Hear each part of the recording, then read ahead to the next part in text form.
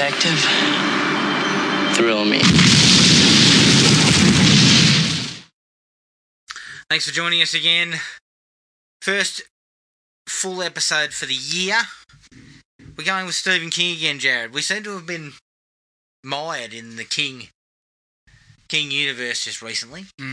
Not the upper echelon either. No, the lower echelon. But we also continue to talk about his cocaine habits in the 1980s. It seems to be a fair take up a fair amount of our time. But Yeah. today is no exception to the rule of the lower echelon. We're in Maximum Overdrive and Trucks. So we're doing we'll a double be talking bill. about his cocaine habit for an hour or so. Yeah, well, anytime you mention Maximum Overdrive, cocaine is usually followed soon after. So, we're not going to bother with what we've seen.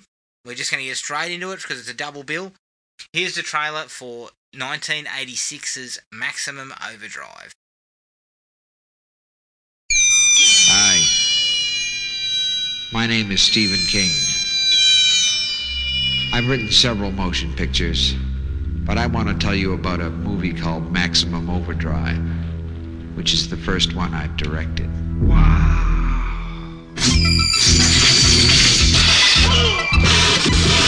What in the dickens is going on around here? A lot of people have directed Stephen King novels and stories, and I finally decided if you want something done right, you ought to do it yourself. Who was driving it? I don't know. Curtis! It's coming after us! It was my first picture as a director, and you know something? I sort of enjoyed it. What is going on? I don't know! I just wanted someone to do Stephen King right. You want a war? You got one. I just want to get the hell out of here. So come and spend some time with me and my friends at the Dixie Boy. Spend some time in the dark. Please don't let us be in the dark. Help me. I'm gonna scare the hell out of you.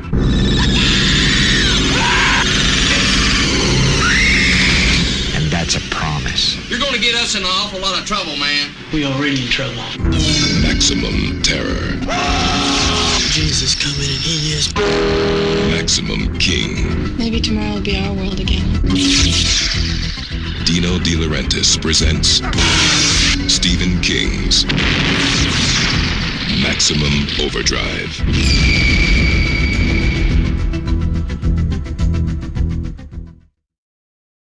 Maximum Overdrive from 1986, written and directed by Stephen King.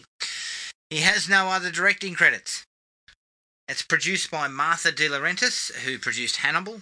It stars Emilio Estevez as Bill Robinson, Pat Hingle as Hendershot, Laura Harrington as Brett, and Yeardley Smith as Connie. The budget was $10 million. The box office was $7 million worldwide. When asked why he hasn't directed another movie, King responded, "Just watch Maximum Overdrive." So, yeah. Fair impression that King is not a fan of his own work.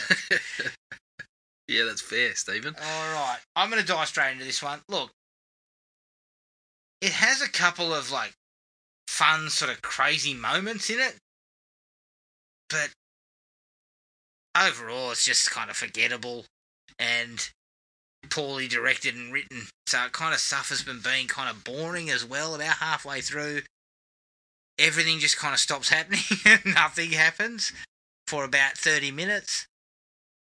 And it just never really recovers from any of that. It has, as I said, a couple of striking images and a couple of amusing moments, but it's just overall, it's just kind of a bit of a dud. I mean, I even forgot some of the scenes in it because, it'd been so long, but also I was just kind of there were points there where I was just kind of glazed over, and then I suddenly went, oh shit, what's happening? So I gave it 2. Some would say I'm probably being a smidgen generous. Yeah, I would probably go 1.5, I think. It's funny, you say it's forgettable. I mean, there's a handful of scenes that you'll never forget. But, yeah, then you get into the bloody truck stop and there's points there where you're just like, it is boring and there isn't much going on. it's fucking bonkers in particular areas, which is what you'll remember. But yeah, it's not entertaining other than those small moments. I'll give Steven some credit. I think there was a couple of bits in there that were supposed to be a little bit funny. There's others that I'm sure weren't, but they do come across as funny. So you can get an entertainment value out of it a little bit.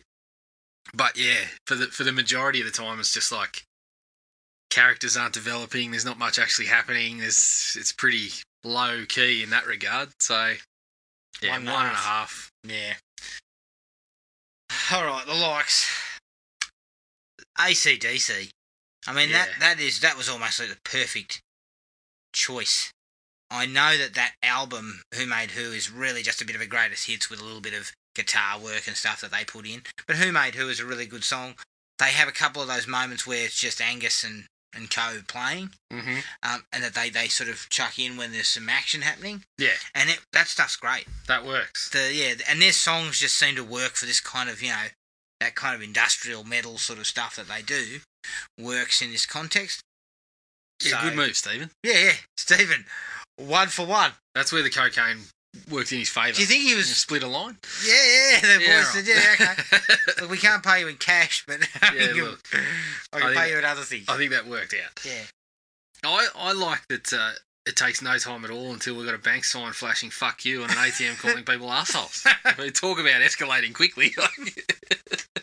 That's the first thing that happens. I love the fact that it's calling Stephen King an asshole, which I'm sure a few people were, including producers and other people, were calling him after Yeah, this was I made. think when De Laurentiis watched it, he might have said, Arsehole. "Hey, you arsehole." But as you mentioned, Stephen seems to be in character as Geordie Verrill during that fucking sequence. Yeah, He's well, like, hey, honey, come over here. All that was missing was meteor shit.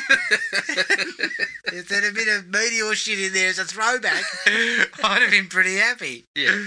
I like the idea. Do you? I do. I think the idea of the machines coming to life and, Yeah, but we need threatening scope of what machines come to life. I need a definition of... We'll get to that. But the idea of them coming to life and then people being trapped in a small place like Assault on Precinct 13 type of style. Yeah, but, I mean, That's- we got the Mangler, we got... What's your evidence? I need a source here. I know, I've got no evidence. I'm saying I like the idea in theory. If you put that down on a napkin in front of me, like he did with Dino De Laurentiis, I'm sure I would have jumped. Yeah, Not great to idea. the tune of $10 million. I'd have said, look, $2 million. You get $2 million to You make would this, not. Stephen. You just said 20. You get $2 million, mate. That's it. You're on a fucking budget, brother. You just said 20. Guaranteed. But I like that premise, that idea of being trapped and by these trucks. Allegedly just trucks. So I like the thinking behind it. Yeah. The coked out thinking behind it. Yep. I do like it though. The opening bridge scene, there's a shot of a car sort of sliding backwards. It hits another car. And I'm not joking. A woman catapults through the front windscreen. Like she's been fired from a cannon. It's like, wouldn't you have had your seatbelt on at the very least? That scene, in general, is very solid in terms of entertainment. Like, it's crazy. But there's multiple people going through windscreens. Not all of them shot out of a cannon, but there's also a hail of watermelons. And I just thought, that was Stephen requested. Yeah. Stephen requested a truck full of watermelons. In a haze. Watermelons are crashing through windscreens. In a haze of coke, he was like, "Get me watermelons." I also like the bloke that climbs out and then kind of feebly slips on a watermelon. Oh, What's going on here? But I was laughing the entire time. Oh yeah, look. That sequence is actually okay Yeah. because it kind of sets the scene. We're only a couple of minutes into the film. It sets the scene that the thing is moving of its own accord. Mm. None of the trucks are moving on their own on that bridge, though. No. Look, don't ask too many questions. I know. It's just the napkin that you we haven't thought too deep into what does and what doesn't. So. I think the goblin face truck is a really cool image. Yeah. I mean, it's a little off in terms of, like, I know you like it's sort of making the truck seem alive, and it's a little off sometimes when they try to do that. But it looks really cool and quite menacing in particular circumstances. Yes, agreed. And it's the one thing, that's the one takeaway Yeah, that's from right. the film that Yeah. everyone remembers. And it Is this- sort of did the job of, like, this sounds so fucking stupid, but it did the job of showing that was like the lead truck that all the other trucks were following. Jesus. Yeah, exactly. Yeah, that's the boss truck right there. Let's leave it there, shall we? The baseball coach getting in the comps, not once but twice. A couple of soft drink cans in the plums. I mean, that would... The way that he copped it would sting, and his reaction was appropriate. He just kind of goes, and can't move until the other one hits. He copped one on each, I think. This is the question I've got. If I'm copping a Coke can to the crackers going at warp speed when it looks like it's fucking flying out of there, I'm going straight to ground. He kind of just stands there.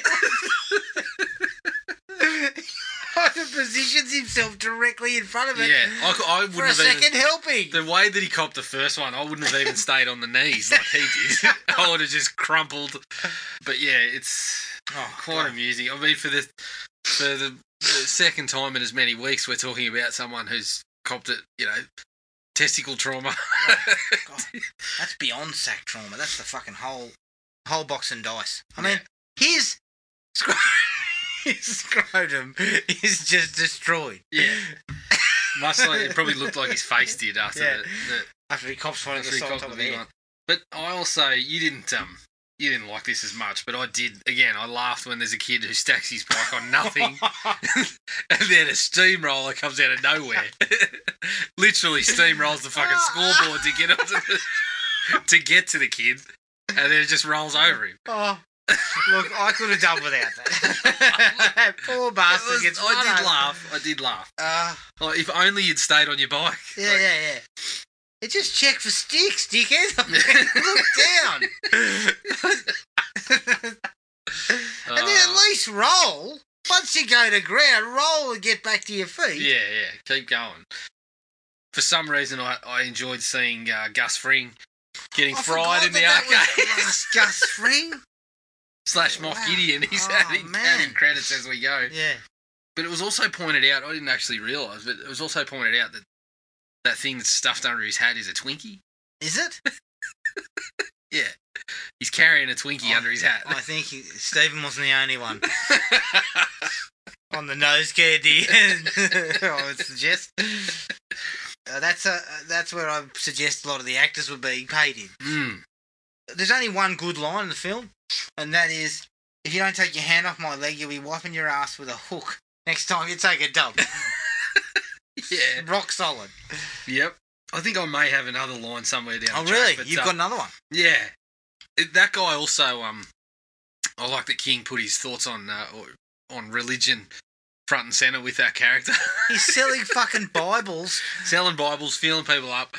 I love that he also is trying to sell a Bible in the truck stop, and then when he sees his car, he's like, "Get out of the way, bitch!" runs out. And we then also have Stephen places it very carefully. His suitcase that says the Holy Bible, and then the truck just goes runs over it. So thank you for your subtle commentary there, mate. Stephen. Metaphors. Very subtle digs. Yes. A couple of fart jokes. Yeah, brilliant. Bill's talking to that guy on the toilet. I mean, surely you can wait till he gets out. Yeah. When someone talks to you on the toilet, you're clenching it, you're pinching it off. Look, you're getting this kind of response. You're not getting a clean response in my book. That's right. Yeah, I appreciated that Stephen decided that this was the type of bloke that would just continue on whilst he was conversing. Yeah. So and we would going, we get a couple of words. You'd get a little. And then me, I'm going, look, I'll talk to you when you get out. Yeah. Let's just resume in a couple of minutes. It's not. Look, it's not fucking urgent. The discussion is not urgent for me to have it with you on the toilet. Yes. I felt that you actually, well, a truck getting blown up and then hundreds of bog rolls flying out the top. I don't know why I laughed at that, but I did. In the current pandemic era. Yes, that is that's a right. waste of good bog roll. Yeah, you can't do that. You just can't do that.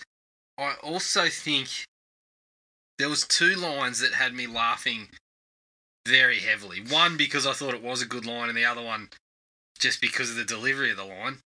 And I know we're going to get to Pat Hingle a little bit more. Oh. But I don't know why I broke out in laughs when he's just finished giving Emilio a serve and, trying to threaten him.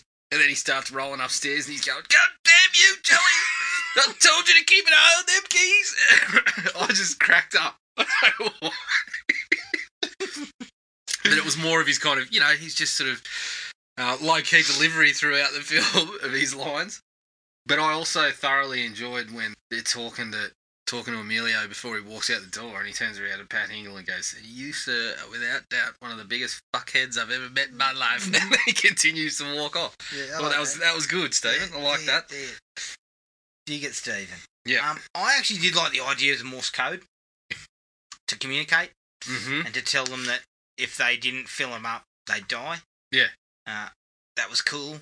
I guarantee if they did that now, they'd be sitting there going, it's all the people inside of me going, what? What's that noise? What is it?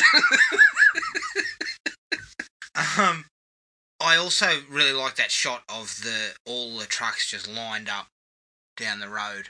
Yeah, that was actually pretty up. good. That was one of the few moments where it was like the trucks actually looked kind of menacing because it was the scale of it. And getting that shot, as you said, down the highway and as far as the eye can see. Yeah, I like that. Yeah, cool. Stephen, flexing his directorial muscles there. And the last like I had was the finale. At least we finally get to a little bit of, the trucks actually attack, the place blows up, they start shooting everything in sight. It's entertaining at the very least, because when I get into my dislikes, there's a period before that is just so fucking boring. Yeah. That I was shook awake by some action. And I found the finale to be at least what I was hoping for, kind of. Yeah. That the actual film would be. More of that. Carnage and action and a big shootout and all that sort of stuff. So it at least delivers somewhat. What other likes do you have? Pat Hingle being mown down was merciful at the time. Was he shot? He was shot. Yeah, by that gun that turns up. Yep. Again, stupid ones, but the guys that are hanging around getting drunk, one of them just keeps... first he's making kind of leering lines and things like that, but there's one point where... I can't remember exactly where it is, but his two mates are laying down there in one, like the kind of dining room, and they kind of jump up at the sound. I think it might be when that gun first turns up, but I can't really recall. But then he fucking steams in through the two saloon-style doors and goes... smashes the two windows and then goes, what the fuck's going on here?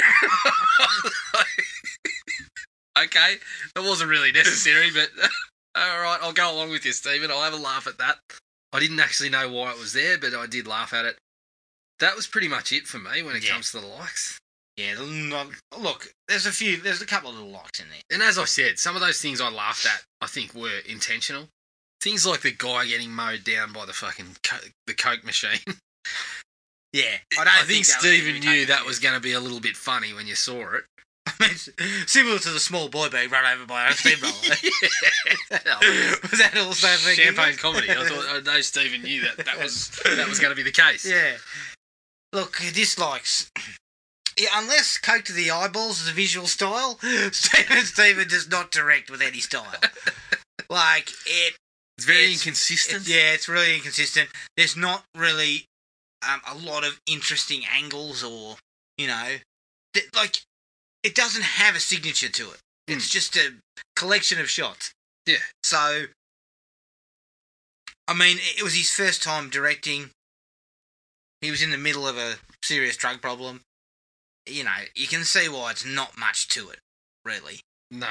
So, I'm not going to kick the man greatly, but it's a dislike for his performance there. Yeah. I think he's probably getting a dislike for his writing too on this one. Because it lacks character. Like, Well, this is something he's known for. Well, we know nothing about Emilio. The story Other than the kicks fact that he off, was in other than- prison. yeah, we learned that he's an ex-con, and we know nothing about him. He's barely spoken. All you really know is, I mean, if you see a male on screen, they're probably going to spout a sleazy line at the waitress or feel up the leg of the hitchhiker or something like that. But when Emilio doesn't do that, he's a knight in shining armour. Yeah, but all we know about those two is she's a hitchhiker who's told a bloke to fuck off, you know, don't touch my leg again and you'll be wiping your ass with a hook or whatever. And that Emilio's an ex-con. Honestly, I would like to see that. But How they do you start do that if developing you got a hook for it? But they immediately start developing a romance. Yeah, I Like, know. I don't even know what's going on with these two. We feels don't even like- know what they're doing It yet. feels like there's something missing. Like there's something missing. Yeah, It scenes wasn't missing. there. Plenty of scenes missing. Look, and the worst part about that is those two at least are competent actors, Yeah. and they actually have a bit of chemistry. You could have minded, but Stephen wasn't interested in minding anything.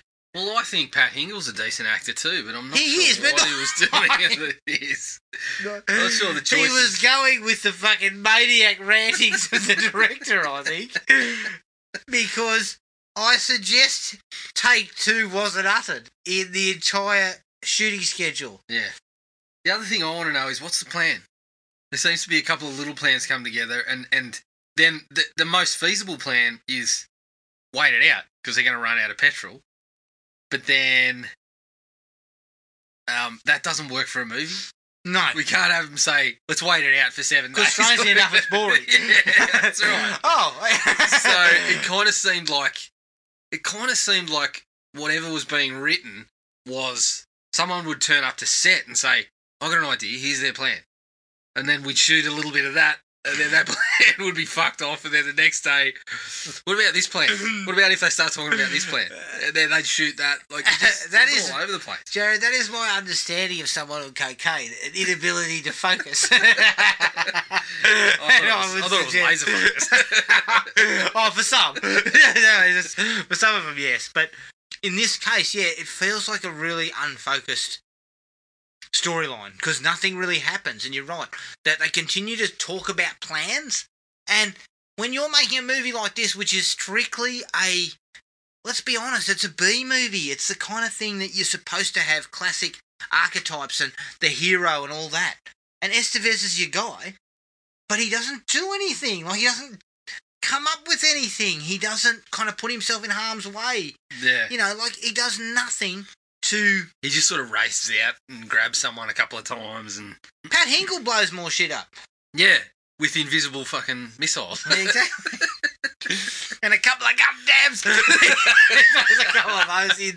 Fucking Hinkle. Oh. Jesus Christ. He's I told you my favourite moment is when he's like, you see what that star means? That means either I own you or the state of South Carolina does, or whatever he's talking about. And then, for no reason, he just kind of... Emilio starts walking out of the office and he starts going... starts, like, cackling like a fucking lunatic. You get far too much joy out of exploiting workers, mate. Exactly. I thought generally you did that just to make a bit of cash. It wasn't that you enjoyed human suffering as much as you And then he wanders around the whole movie going, God damn, talking about all sorts of stupid Lots shit. of bubbers. There's a lot of bubbers. Yeah, and it's just like, what is this character? Like, what is it? Yeah. And it's sad because Hingle is a good actor. Yeah. But this is just shit. I mean, it's shit material. Well, it seemed like he was going to be the classic kind of monster in Yeah, in the, the group. ranks, you know. Yeah. But he was just such a fucking comical, mustache twirling bloody villain that it was. And then he just got mowed down before anything went down anyway. Did you notice that we're provided with a bit of a scroll or sort of like an explanation at the start? Yeah. I think it says it's 1987. Now, please correct me if I'm wrong, people out there, but I'm positive it says 1987.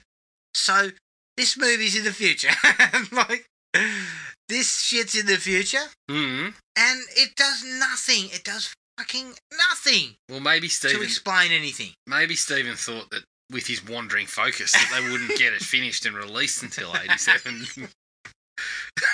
He wasn't far off.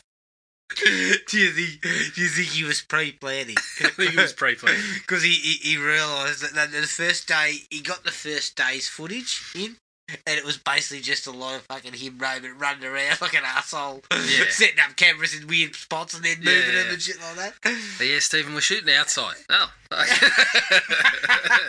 Are we? Who are the actors? Oh, look, they went home. Let's get it out of the way too. Like, sometimes a lack of explanation is okay, but explaining it all away with comets came past and Oh, you know, those shocking special effects when it shows the tail in the air. Yeah. God. and everything comes alive. I mean, that doesn't cut it for me. I still need some kind of scope of what comes alive and what doesn't. Because, I mean, we have things that are plugged into electricals. We have things that aren't plugged in.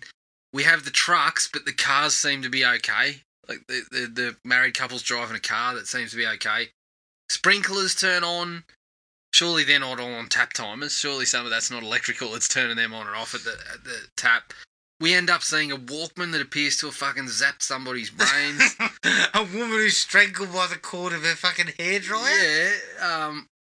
I mean, Oh, they my throw favourite is the everything in bloke kitchen sink. right at the end when they turn up to the pier and that woman's been caught in her bloody in the car window. car window. Yeah, but we thought cars were immune somehow. Well, I did. I don't know. I just needed something to tell me. Stephen, I needed some rules. Yeah, I I need didn't get 'em. something to say we're okay here or we're not okay here. I mean, this is where you see Cocaine King. Talk about a lack of focus. I couldn't get a handle on what was okay and what wasn't. Yeah. Not that I wanted it in full, but I wanted something. I needed something. And there's about, I mean, it's 10 minutes from the end when Emilio attributes it to aliens cleaning house before they take over the planet.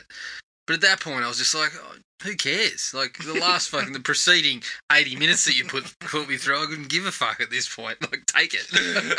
I mean, the aliens wouldn't have the place after they'd cleaned house. No, I don't think so. I mean, they just grab a couple of people, probe their bums, and send them back. Yeah, grab Pat Hingle and probe his bum. God damn! Yeah. Look, side note, I still don't understand why an expansive race of beings that are more powerful and smarter than we are, they just want to take us up to their ship, probe our bums, and back. Like, is there supposed to be something in our assholes? I don't know. That's how you learn everything about a species. Isn't it? You stick jam something up its clacker. That's what Steve Irwin used to do. He learned plenty by doing that. All you learn is that the bloke will go, ooh, shit. That's Stop something that. to be in there. Yeah, probably. Well, yeah, shit. Okay, so they roll out aliens, they roll out electrical shit, they roll out the comet. They ask all sorts of dumb or give all sorts of dumb answers as to why this is happening. But I don't care why it's happening. Just give me some ground rules. E.g., if the trucks are moving by themselves, then all cars are stopped. Or something, you know. That's an easy way to show that the cars aren't. And involved. why the fuck, you know, if cars and trucks are affected, why aren't boats? I mean, he did mention some bullshit about how they were fucking running. He said a sailboat, didn't he? He said they're not running on motors, and I'm like, okay, but then they seem to be jumping on a boat that wasn't a sailboat at the end. I don't know. I might have missed something there, but I don't know. I just the logic was mixed up there. You're asking. I'm asking too much. No, you're asking proper, legitimate question. Oh, fuck yeah! I would like a little bit of an answer. Look, even in a 10-second cameo, King's acting is of low calibre. is that a fair assessment? Yeah, but we can cop it in 10 seconds. I can cop it somewhat. I would have called him an arsehole too. just for his performance alone. Yeah. Well, as we said, that's probably what Dino was saying when he watched it. So Yeah, that's fair. He seemed to be putting on an accent too. Was he? Well, he had some kind of, I think, a little bit of down home country bullshit. I thought in he was him. going for a Brian James Cockney or something. No, he wasn't going that far. Shit, he hadn't gone that method. So you mentioned the bloke randomly, attempting to feel up the hitchhiker, which, I mean, obviously they were painting him out as a scumbag and he got a bit back, but why was he fucking charging into the station and ranting and raving after she told him to get fucked? I don't know. Remember, he gets out and he starts telling her, you got no manners or something like that, and then starts carrying on. So he didn't have to be at the station, really, but he just decided to, it was a flimsy reason for him to be there. But anyway. Well, he wanted to have the subtext about the religion. That's right. But anyway, when he ended up dying, we thought supposedly dying, and then we hear him kind of wailing. Why though? I started laughing, and I'm not sure that one was intentional. No, but I'm like, when you just hear him and you kind of get a recognition of what it is, and then you just hear this kind of. I started laughing, and my mind just kept wandering back. I've broken my leg. My mind kept wandering back to Reggie in the Nutty Professor. Reggie. That's all I could think of when he was wailing. I thought Reggie was laying out there. The thing about that is, why was he still alive? What was the point? Because all they do is they go get him and bring him back, don't they? They go and get the kid. Because he gets a bit of a jump scare and then dies anyway. The fucking kid should have just come through the pipe. Yeah, but he couldn't. Cause yeah, but they should have just skipped over that bullshit and the kid just appears at the place. He's come through the pipe.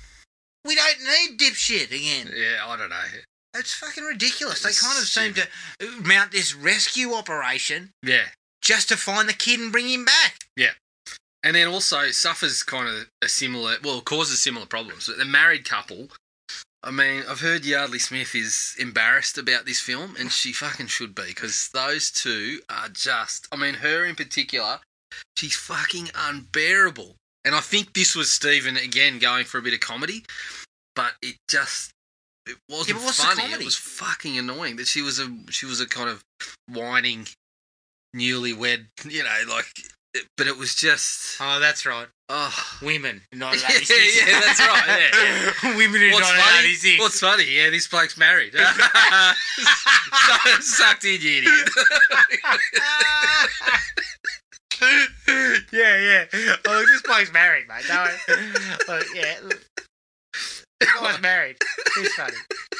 I thought we started cutting away to them, and we did we cut away a bit to the hitchhiker, and when she was turning up. But again, we didn't know anything about the fucking characters that were at the truck stop yet. So what are we going spending time with all these other ass hats for when we don't know? That's what I'm talking about. Lack of focus. We're finding anybody we can do a scene with. I reckon that's what it was. He was giving blokes days off when he shouldn't have been.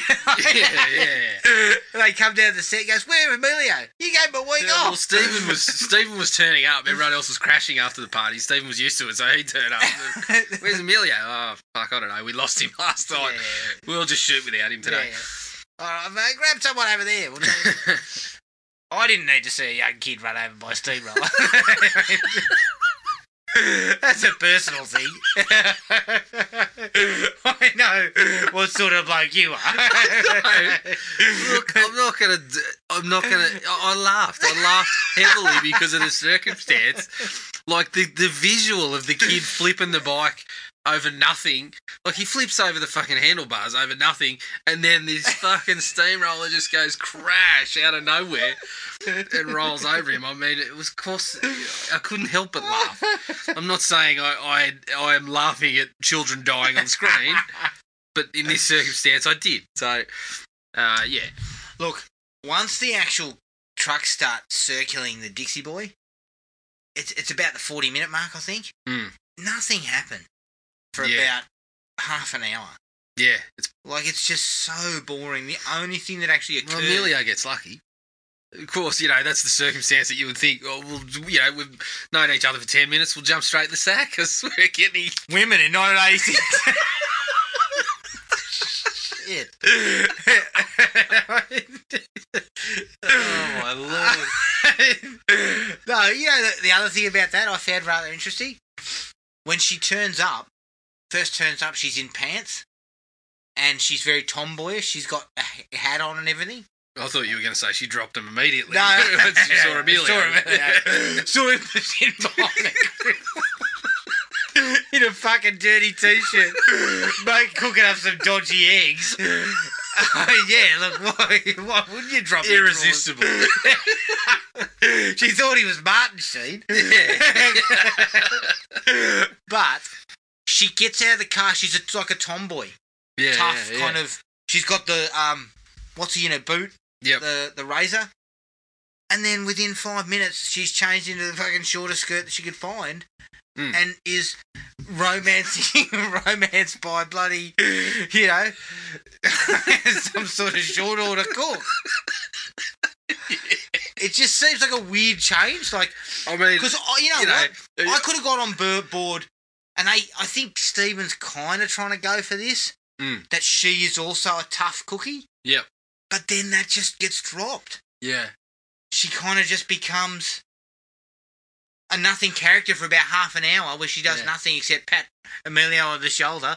I mean, and grab his ass a couple of times. I don't know what else screams irresistible other than ex-con, short order cook, cooks a shit egg. Dribbling in the eggs and stuff on the fryer.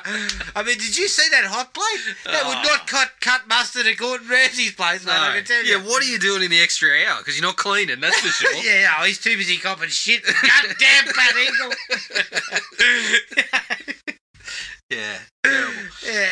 He's too busy listening to Higgle in the back room going, giggling to himself like a bloody nutcase. Best moment of the film, for sure. I like that. Well, I was looking at it when the kids on the BMX, right? The lawnmower starts up, and I thought, oh fuck. Well, for starters, we got more lawnmower action in this than we did in the Lawnmower Man. But I thought, okay, he's getting chased by the lawnmower. This, you know, we might get a little bit of. We get the AC/DC guitars cranking up again. We might get a little bit of cat and mouse. Yeah, we might get a little bit of bloody BMX Bandit style action. He trips over the handlebars, gets run over. Yeah, that's what I was waiting on. I was waiting for the steamroller to come back in. But it immediately cuts back to the fucking truck stop, and we never see it again. I know. So what? We were building up this. Was that part of the whole thing where, you know, things went a bit pear-shaped on that particular special effect? I think and that the bloody may have director of had something to do photography with it. almost lost an eye. He did lose an eye. I think he ended up losing the eye. No, but- he lost his sight in one eye. I don't think he lost the actual eye. well, either way, he was not good It afterwards. didn't go well. But I think, it seems maybe that had an effect. Because that Because just it just totally goes. away from that. Yeah, and then it's gone. We don't see it again. What, does it chase him all the way down to the Dixie stop? Is that it? I know it's got a smaller tank of fuel, but we could. It runs him to the Dixie stop. Yeah, I was thinking, okay, we're going to get something like this. We're going to be looking at what is happening around there because we're in the suburbs. Yeah, because he's looking out and seeing that everything's stuffed and there's different things there. I thought we were going to get a look at, okay, he's going to start getting chased by the shit that's coming out of garages and whatnot, which I thought, okay, well, we can work with that. what I was expecting was the thing takes off after him and he tries to lose it and it fucking runs through bloody trees and things like that to get after him. Yeah, I was thinking it could have been a little bit of fun to play with what else is out there that's not at the Dixie Boy, because it's a different setting. We weren't in the suburbs and that sort of thing. So, and I mean, they were so inconsistent. It could have been fucking anything. Yeah, well, to me, he takes and avoids the menacing lawnmower. Mm. I need to see here crash bang and a fucking a giant steamroller comes after out. I mean, maybe a combine harvester or something like that can come flying out of nowhere. That is what we needed. Yep. We needed that. I was hoping the ice cream truck would come back and start flinging icy poles at him. Yeah, well, again, there was a bit of scope that they just didn't seem to. I mean, was it budgetary? Was it, were they just not able to do that sort of stuff? Because that seemed like a more interesting portion. And in fact, You could have cut away from the Dixie Boy and spent 20 minutes with that kid. We might have at least had a little bit of action there, a little bit of something happening, because there wasn't much happening at the Dixie Boy. God, when the waitress runs outside and starts going, "We made you! We made you!" That is... She does it twice. I was just like, what is happening here? Yeah, the delivery is just... I mean, it's fucking lunacy. I don't know who thought that was the way to go. That was the Stephen. Stephen just said, just go with what you know. More jiggling, more wiggling side to side. Scream. I don't know, but it was just horrendous. It was shocking. Yeah, shocking delivery. Jesus. And we also, I mean, speaking of shocking, the fucking music, other than the AC/DC, that shit that kept showing up. Anytime someone was in trouble. Yeah, anytime someone was in trouble and we got that, it just fucking stepped all over any tension. There wasn't much tension anyway. No, there was none. Tension, the drama, the buzz, the atmosphere, there was none of it. No buzz or atmosphere, as Richie would say. But also, other than AC/DC's music, the rest of it is just shocking. Like, it's shit. AC/DC stuff works. And you know what? I would have just recycled that left, right, and centre. Yeah, you use it a couple of times. I would have too. The film hits the absolute slog point when they fuel up the trucks. Mm. There is not a lick of carnage to be seen in that bit. No. That's where you take them on, or some dickhead does a runner or something, and the trucks run him down. Yeah. Like, Stephen, you know how to craft a set piece. I don't know what you're doing. Yeah. And it seemed like, I don't know, this is where Stephen was starting, he was trying to put his little commentary in on about, you know, the machines taking over us and whatever. In this seemed to be part of it. I haven't read the short story, but that's what I'm getting from it anyway. But everything else about that was so fucking lost in there. There didn't seem to be any other commentary on how machines are taking over and we're relying on them too much, other than they're attacking us and read into it what you fucking will. Yes. Yes. So, yeah, it just...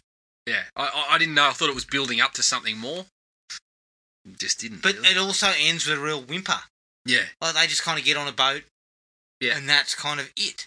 Off you go. And we have that ridiculous bit at the end that explains what happened. That something was... That's right. The aliens. The UFO was destroyed by a Russian weather satellite that has fucking nuclear warheads on it. What? I didn't. I thought they might not be able to fucking package them up there because Pat Hingle had fucking stored them all in his basement. Goddamn Russians! Steal my fucking nukes. It was just so stupid, and then it just says everything went back to normal. Mm.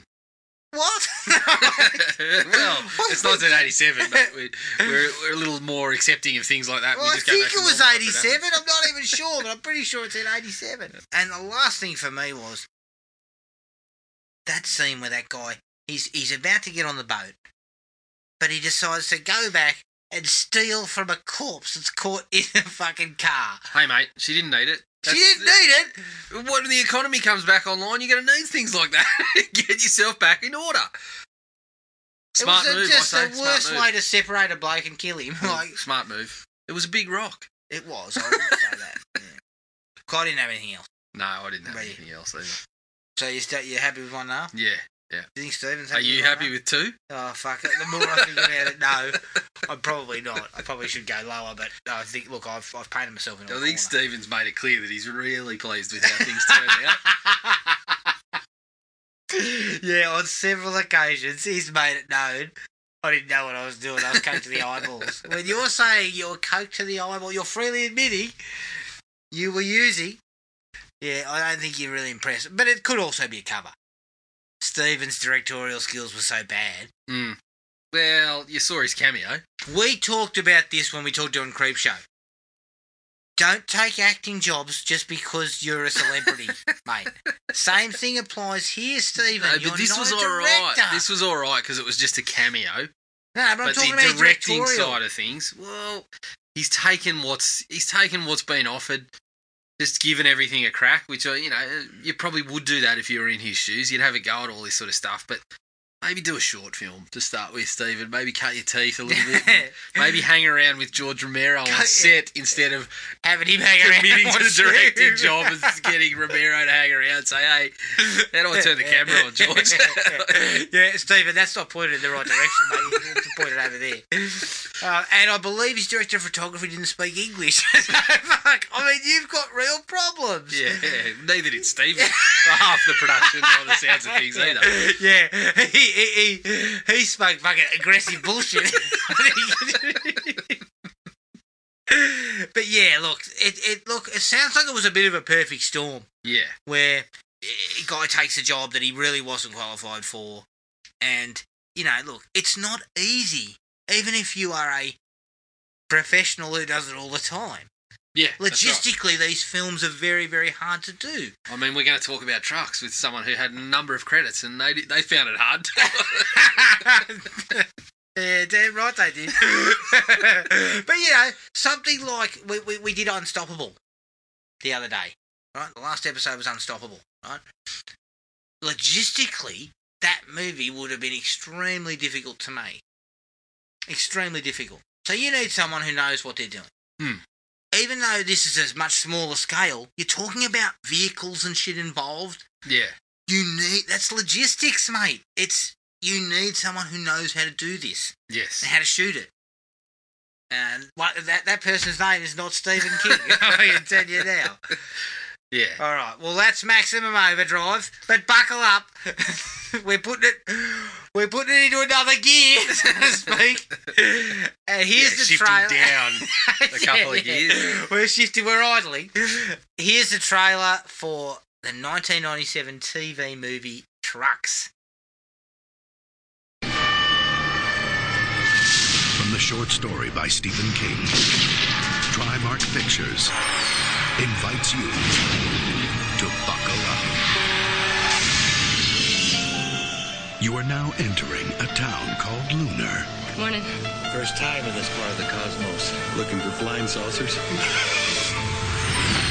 Why would anyone want to live in a place like this? Dad, it's too quiet here. Where something strange is going on.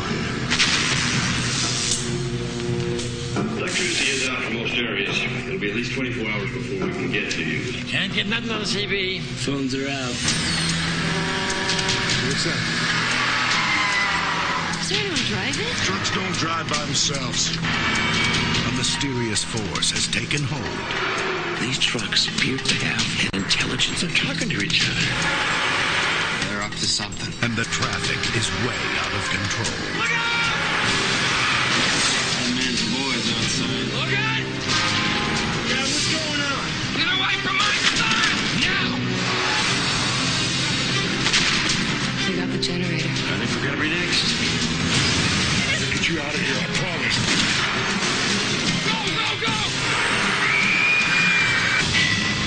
Trucks. A thriller without brakes. Starring Timothy Busfield. Trucks from 1997. Directed by Chris Thompson, who directed 4 episodes of A Country Practice. So, we're talking high quality. I believe she actually had a fair resume. Yeah, there was a lot of credits. A lot of TV work, a lot of Australian stuff. Yeah. I believe born in New Zealand, but worked primarily in Australian television. So, it's written by Brian Taggart, who wrote Poltergeist 3, based on the short story by Stephen King. It stars Timothy Busfield as Ray and Brenda Backey as Hope. The budget, I don't know how much it was, unfortunately. It's a TV movie, so there's no box office either. I don't know how many eyeballs were on it. Not many, I would have thought. No. Originally, in the film, there was a subplot involving the character of Logan, who is the son of our main protagonist. He falls in love with the motorcycle after it gains sentience like the other vehicles. But this whole subplot was cut after negative feedback from that test audiences. I don't have to have seen it to know it wasn't a good idea. No, that's right. It sounds bloody ridiculous. The kid in the movie is about 12, mind you. Well, age, taken out of it, it's still a fucking stupid idea. Exactly. All right, Trucks. Jared? So we've had Maximum Overdrive, which was also based on the short story Trucks, wasn't it not? Yeah. Now we've got Trucks 10 years later. Yeah. How does it stack up? It's a half a star. Half a star. I mean, Jesus. the story, some of the beats are pretty similar. Some things they've decided to go in a different direction. But, at least Maximum Overdrive was a bit of a laugher at a few points or whatever. This is just, it's a fucking chore from start to finish. And it's 100 minutes. Yeah.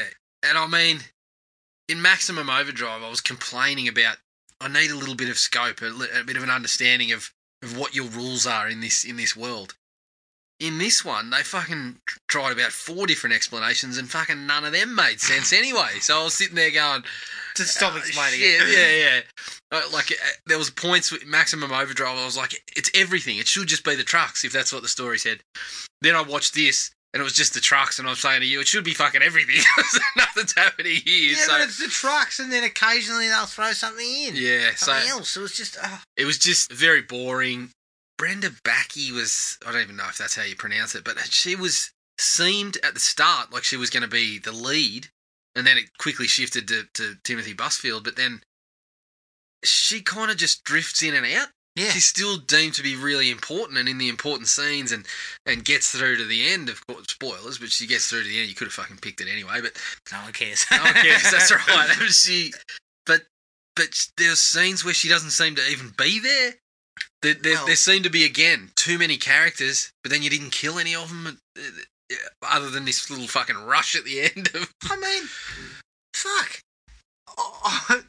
How many people ran out into the street where the trucks are, only to quickly do a quick jink and a head wobble and then get back in there or something, It's bullshit. Really you run half stupid. of these people down. Yeah, that's right. There was a few people that didn't really need to be there for that long.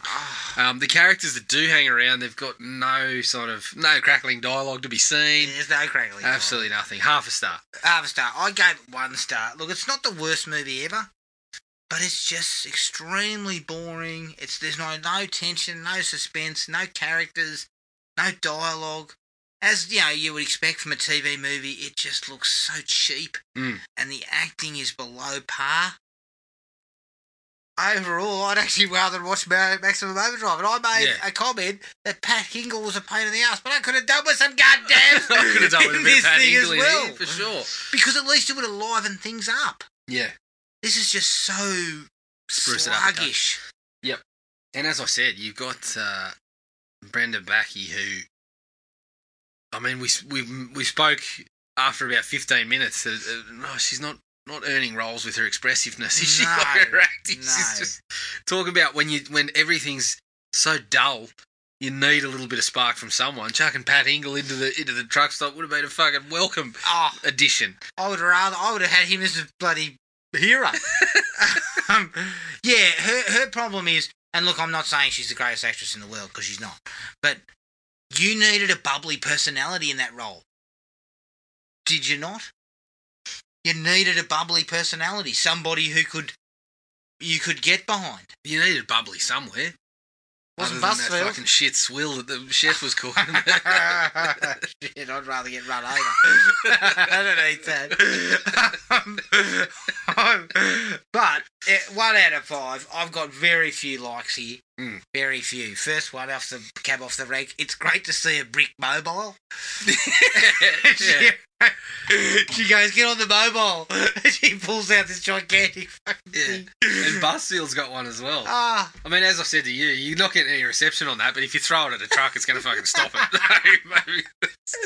It has use. It's great to see the film being aged by such a product. Yeah, love it. I actually, I said to you, this shouldn't be in my likes, but as soon as we started, like the second the first credit appeared, I started giggling. I was like, it started looking like an episode of Walker, Texas Ranger. But I said to you, we're under no illusions about whether this is a TV movie or not. I like knowing where I'm at, what I can expect. So that was a like. Yeah. But you know what? If Chuck Norris had been in it, I'd have been pretty fucking happy. Wouldn't you? Yeah, probably. Chuck Norris versus truck, so let's make it happen. Jesus Christ. There was one genuinely clever sequence. Yep. And that involves when the kids end up in the drainage pipe. Yeah. And one truck cuts them off at one end and pours basically concrete. Yeah. Or Just rocks the and shit. Yep. Blocks it off. And another one pulls up at the other end and sticks its exhaust pipe in there. Yeah. So it's kind of like killing them.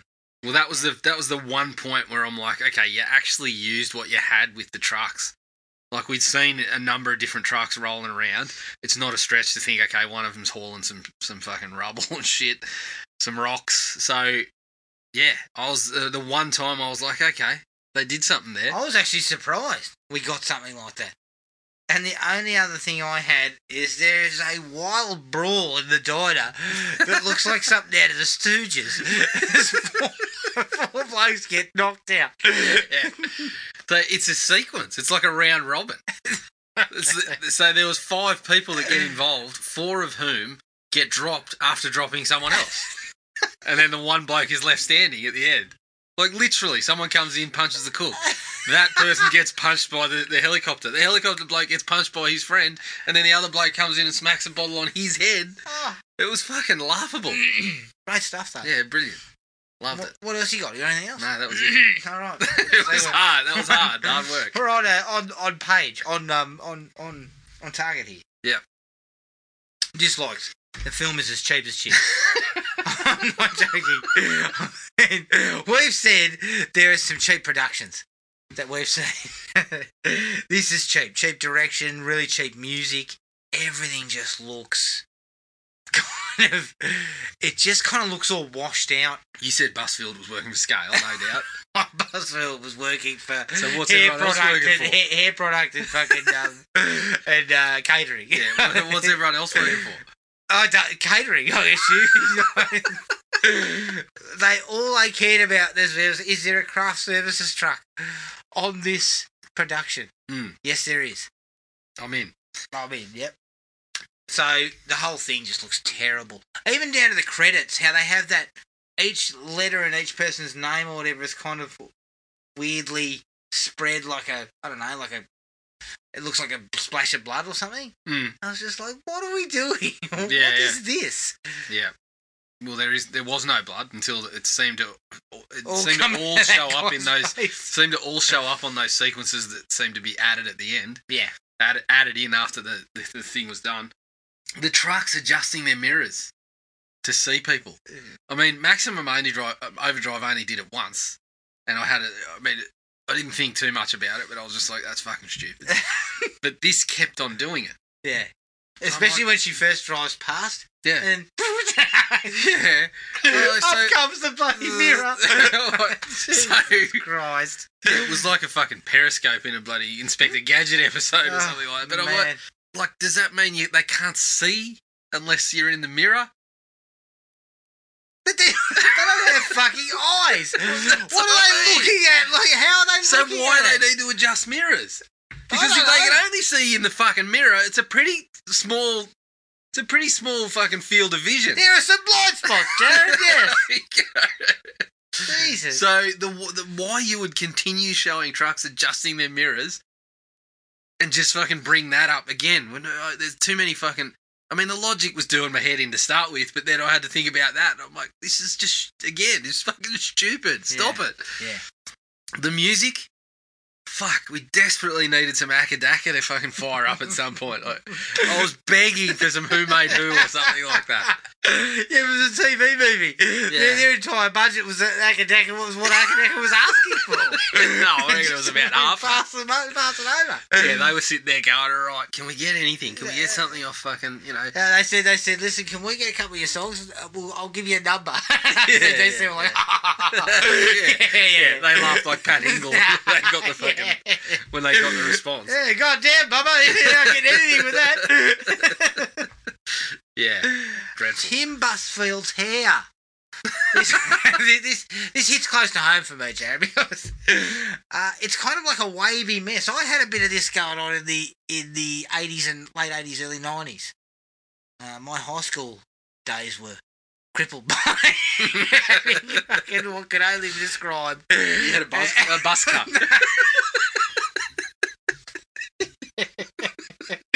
Yeah.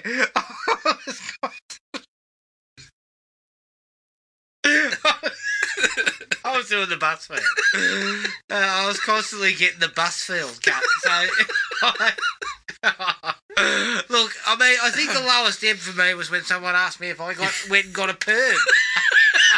And I remember thinking, what?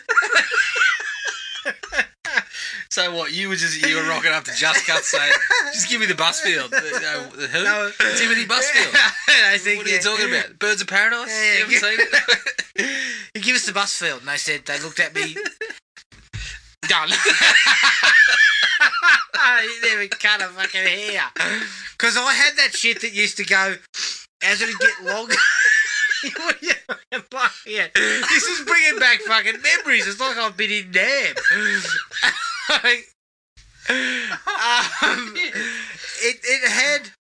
It would grow long at the sides, and it would kind of get all wavy over my ears and shit.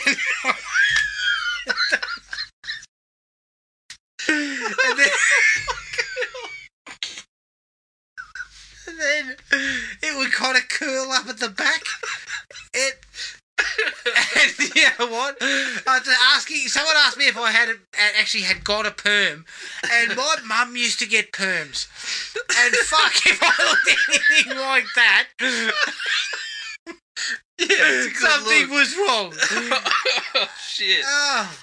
So what? You went straight back and said, just get the clippers out. I should have started shaving my head fucking years ago, like when I was a kid. Oh shit. Well, I mean, Busfield got work out of it. Obviously, it's a good look. Busfield is probably a better actor than this shit would. Look, he's a good actor. Not here, but he's a good actor. Here, no, not good here. He does not convince as a hero. Yeah. So why would you have him? Yeah, I don't know. See, I could have been more behind what you were saying, is that Hope is the hero. Brenda Bucky or whatever is the hero, is our main protagonist. And it's her kid, not Busfield. Busfield gets cut. I mean, he's upset. He's out of hair gel and fucking craft services, but he's out of a role because there's no need for him. Yeah, I don't know. Well, I mean, you got to, because it's all about, in this story, it ends up being about what job he's doing, so. Yeah, but she could have been the fucking town petrol pumper. She was the mechanic. She could have owned... I'm sure he was the mechanic. No, he wasn't a mechanic's freckle. He was What were they doing with those because fucking he was the guy who kept... There? He was keeping them pumped. No, he was a petrol dude. Look, weren't they fucking, I don't know, scrubbing something? Oh, maybe. Do you scrub a carburetor? Is that what they were doing? Whatever it was, I missed it. Yeah, they, I don't know, it was just... Busfield's not a hero. His son seemed more heroic than him. It's not the sort of work that he should be doing. It's not the sort of work that anyone should be doing, but it's not. As his best work as an actor is not in this sort of role. Well, look, Birds of Paradise. Yeah, that's right. Is the top of his tree. Correct. No, but he's done decent work in other things. Yeah. I don't know. I wonder if he's still got that fucking hairdo. Pretty close to it, I reckon. Busfield, I mean, you know. How did he get away with it for so long? And I basically have hid myself in shame for 20 years. Yeah, that's a good question, actually. Although, look, another time I fucking bleached my hair blonde, so I should be fucking ashamed of myself. That was probably what... Yeah. At least by that point, it wasn't fucking flowing over your ears, and then, you know, it wasn't like, it didn't look like a water slide coming down off the top of your head. It couldn't, because I had it bleached so fucking hard, it burnt my scalp. What the fuck was I doing? Look, you were just finding yourself. That's what that's called. I was finding myself by bleaching my hair fucking white. Is that what you're telling me? Oh, man. I came across my old passport and went, because it was that white bleached hair, but it had grown out. Yeah. I think that was the period we rechristened you Chip Hazard for that period. Holy shit! What? Oh my god! Look, hair's not your thing. You know, you've accepted it. Yeah. Look, that's what I mean by finding yourself. I'm not gonna lie. You went through that period. You said hair's not for me. Yeah. I've tried for 25 years. I've tried for 20 years to get cool in the hair department. It's not working. Yeah, it's not for me. All right, okay, let's get off that because I've said too much. Look, there was a brief... Busfield, though, he to me feels like he should be doing my taxes. or teaching science at the high school. Yeah. Like, I don't see him being a mechanic and or hero. Yeah. Hands aren't leathery enough for that. But when it's required to develop it, he's in velvet 24/7. Yeah, that's what I'm talking about. He's got velvety hands, mate. He's not a hero. Yeah. I also look. There was a moment of. I looked at it and I'm like, "There's a moment of self-awareness," but then is there? But then when you get that little bit of moment of self-awareness. So it was when Brenda Backy's she's looking at the first truck that attacks him. And she goes, was there anyone driving? And the bloke that's playing the chopper pilot was like, no, it was driving itself. And then kind of shakes his head and goes, maniac. And I'm like, okay, so you've had this little moment of self-awareness that this is a silly plot, but unfortunately your whole fucking movie hangs on that. Yeah. And... there it is. Like, this is why it didn't work, because it's a fucking silly premise. When when you go straight, you love the premise, but I love the premise. But when you play it straight, it doesn't work. Mm. That's why Maximum Overdrive gets an extra star. Yes, that's because right. Because it's dumb, but it's kind of knows it's dumb. Whereas this seems to have the premise. And then want to play it straight, but doesn't have the tools to actually make it. Well, there was a few tools floating around in the back of it. A couple of tools in there. A couple of those fucking idiots who are running around. Yes. I mean, where do we get those sweaty idiots from? I don't know. Like, why do we need them? There's so many characters in there. Well, if you've got them in there, I'm looking at them going, right, they're going to die a gory death, they're going to blow up, they're going to do something. And they really didn't. Well, it took a long time for it to happen, but then... Yeah, but... as you're saying, you seem to think that the sequence involving the postman, the sequence involving the hazmat suit, and the sequence involving the cherry picker were all added later, right? And we'll get to all those because they're all in my dislikes. Wise choice to add them then. Why add them when you've got a cast of characters there too big anyway? So why aren't you then knocking them off? I don't know. Maybe you need to ask the writers and the... I don't know.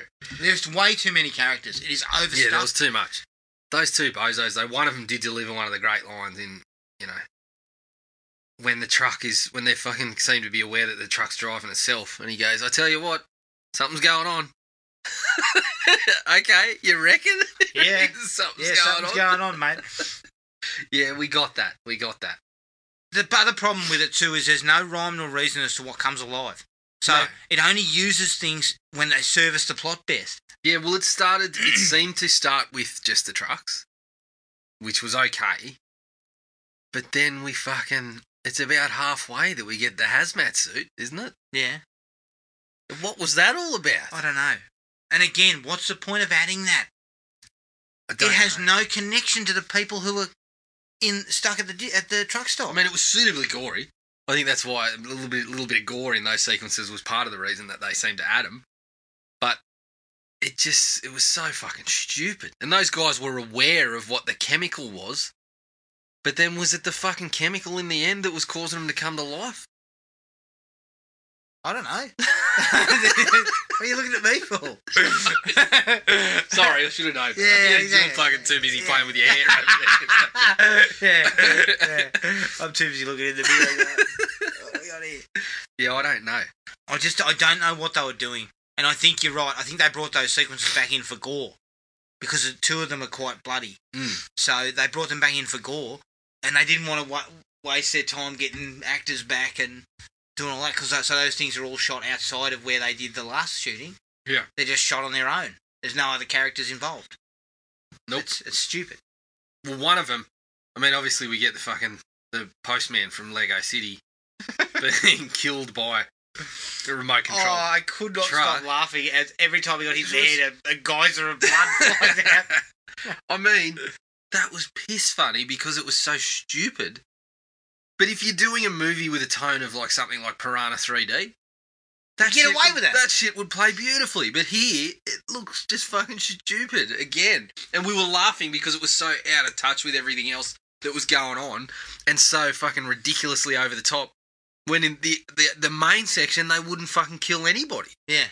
So I wouldn't be surprised if the main section was all shot and done it was in the can. Yeah. And then they've just given it to someone else to go out and shoot. Yeah, just go and get a bloke with the worst haircut you can find and run him over. Yeah. Timothy Busfield's booked. But again, get someone else. That reminds me of those sequences in particular were where the biggest fucking issues with what comes alive and what doesn't were such a problem. Because that's a remote controlled truck that's coming alive and doing that. Then the other one is the fucking hazmat suit that comes alive. Yeah. And so everything else did seem to be the trucks. And they even said that the cars weren't affected. Alright, going into spoilers, they fucked that up at the end. Yeah. Because then a helicopter fucking comes to life. So, but you seem to think that was the government I that. think it was the government. What? Was it the government that caused the fucking the girl in the helicopter to be unresponsive and not talk when? Yeah, what was that all about? I think that was maybe the gas had something to do with that part. What? And so why introduce BS 156 or whatever it was? I think that we seem to be getting the sense that, well, I don't know. I think I could be wrong, but that was what was bringing the fucking trucks to life. The gas cloud had fucking affected the trucks, but then I'm like, but why just the trucks again? Yeah, but... And then they'd mentioned fucking aliens in Area 51 as well. So was it the aliens that were fucking letting off the gas cloud or what? I don't know. but the problem that I had is don't explain any of it and finish with a bit of a downer ending that they're basically walking out there with no idea what's going on. Well, I thought their play was going to be, I mean, the whole setup was that these people were coming out here to see UFOs and shit. I thought their play was they were going to leave it at that. Yeah. And as a bit of a nod to the old movie. And then it just be, yep, the trucks come alive. And fucking fill in the blanks yourself. I don't know. Okay. Yeah. Oh, man, that hurt. Well, that hurt my brain just then. It was way too overcomplicated. Yeah. And there was a number of scenes where they just took what was already a dumb idea and just overcomplicated. Let's talk about Project Phoenix. Remember he starts talking about Project Phoenix? Phoenix. And I'm like, what is Project Phoenix got to do with anything? I don't know. Ridiculous. And I mean, that scene with the two blokes in the truck that seemed to have more knowledge than we were able to gain from the fucking explanations in the movie about what was going on. I mean, that was fucking hilarious. When that suit came alive and started cutting down those two blokes. I love it. I was fucking laughing my head off. Same with it was the added sequences where I was laughing up a storm. Yeah. So they should never have had them. Mm. That guy who loved the alien-loving tourist. Ooh. Wow. Yeah. Where'd they get him from? He's supposed to be terrible. Like a quirky dude. Yeah, and everything. but he came across as kind of creepy. Yeah, stop talking. Every time he spoke to that younger girl, I got this sense that he was going to say something inappropriate. I mean, I don't think it was meant to be like that, but it's just the way the actor played it. And he took so long to get rid of him. Yeah. He finally gets run over in a telephone box. Yeah. Which I thought was quite amusing. It was. But way too late. Yeah. He's been hanging around spouting crap about aliens and stuff. It's just... Yeah. Oh. And that was not long, I think that was not long after the two bozos. The one that goes out and tries to fucking save his truck because bozo number one's fucking pelting it with Molotov cocktails. As we said, he emptied those bottles himself in quick succession. He stumbles out. He actually does stumble out of the doorway. But then he Molotovs it, as you said. He runs into the truck, and it's like he's sitting on a bunker of fucking dynamite or something. Because the truck drives in there and goes boom. The whole cabin just goes up. I'm thinking you're putting together Molotov cocktails, yet you've been sitting on a fuel dump the whole time. Yeah, good idea. Jesus. As I said, I reckon he should have been fucking filling it with the soup. I reckon that would have gone up just as quickly. That Talk part about where swilled. Yeah, that part where they cut back to that shot, it was like, Yeah, we know why that lady walked in the bath of the trucks. It wasn't because she just lost her husband. He'd offered her. Yeah. What do we got to eat around here? Soup? Why did she run off? I offered her some soup and she left. I mean, I would just be saying, listen, I'll drink my own urine. Thanks. You know you can only do that for a day or two. I'll take my chances. Yeah. After that's done, I'll drink the petrol from the fucking Bowser. Drink that shit. Oh, God. Yeah. That was one of my biggest problems with the whole thing was how many times people just ran out of their protected area, ran into the path of the trucks, ducked and weaved, and then just got back in there. Yeah. And was alive. And I kept, Yeah. as I said and to you, somebody should have been cleaned up. something like Tremors is how you're supposed to do it. They're trapped. They try to make an escape. Someone dies. Yep. And the rest of the crew knows we can't just run out there. Yep. Or we're going to die. Yeah, that's right. But they don't build that. They don't build a sense of there's mounting dread and pressure, you know, we're stuck. Yes. And you have to do that. I agree. And, of course, this movie doesn't. No, not at all. It just kind of meanders around while these guys run back and forth, you know, play fucking chicken with the car. It's just ridiculous. Yeah. I mean, we're talking about characters that hang around and do fucking nothing. The old bloke. And we start developing this scene of the two leads start this back and forth about their background and their history and start to develop this connection and whatever. And then she has this scene where she's like, oh, he's really devoted to you and Logan, isn't he?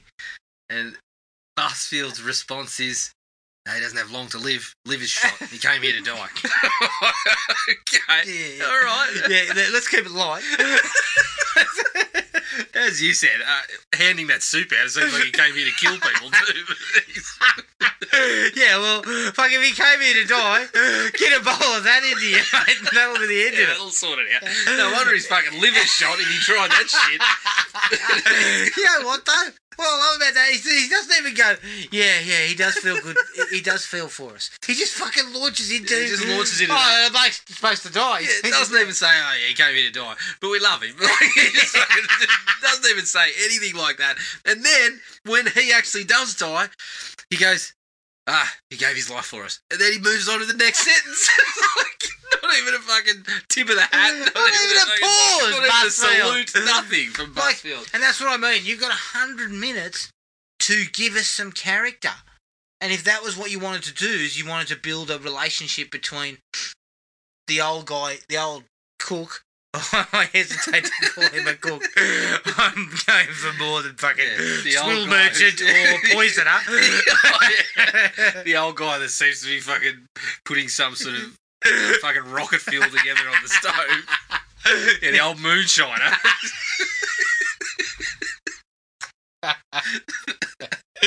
But they could have had that relationship and built it. Yeah. But they've got so many characters to work with.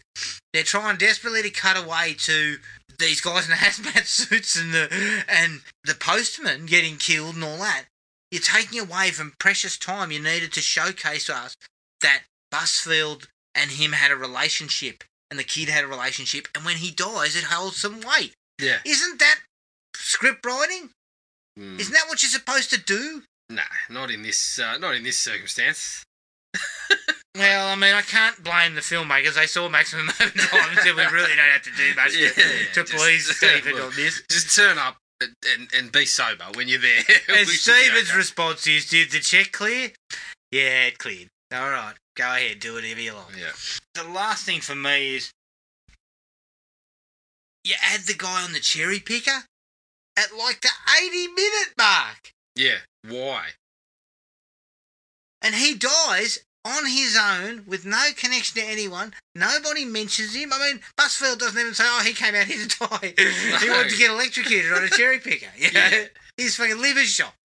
Yeah. You know, he doesn't, we don't know this person, so we then get this sequence that takes probably 3 or 4 minutes where he dies by getting electrocuted because the cherry picker goes off and has no connection to anyone else. What's the point of it? Oh, fuck. And the movie's 80 minutes old. Yeah. Yeah, why bother with it? Because it wasn't even a laugher like the other ones. Yeah, true. It was just another kind of additional death, I think, is what they were going for. You have anything else? No, No. that was it. I don't prolong the experience anymore. God. Trucks is on Amazon Prime for anyone who wants to Yeah, check it out. Go and have a look. Maximum Overdrive's on YouTube. Yep. If you're interested. But that was Trucks and Maximum Overdrive. You can find us on Podomatic, iTunes and Spotify. Send us an email, thrillme@iinet.net.au. Facebook page is Thrill Me Podcast Australia. And Podomatic is thrillme.podomatic.com. We're also on Instagram at thrillmepodcastau. Keep an eye on our Facebook page for further details, but I believe, Jared, I've decided not to ignore you on this front. We're going to do Upgrade next week, I believe. Ah, right. Correct? Yeah, Yes. I'm happy with that. We're going to do Upgrade next week. And then, hold on to your hats, people. We found Best of the Best 1 and 2. We talked it up Correct. probably 12 months ago, how we wanted Best of the Best 1 and 2.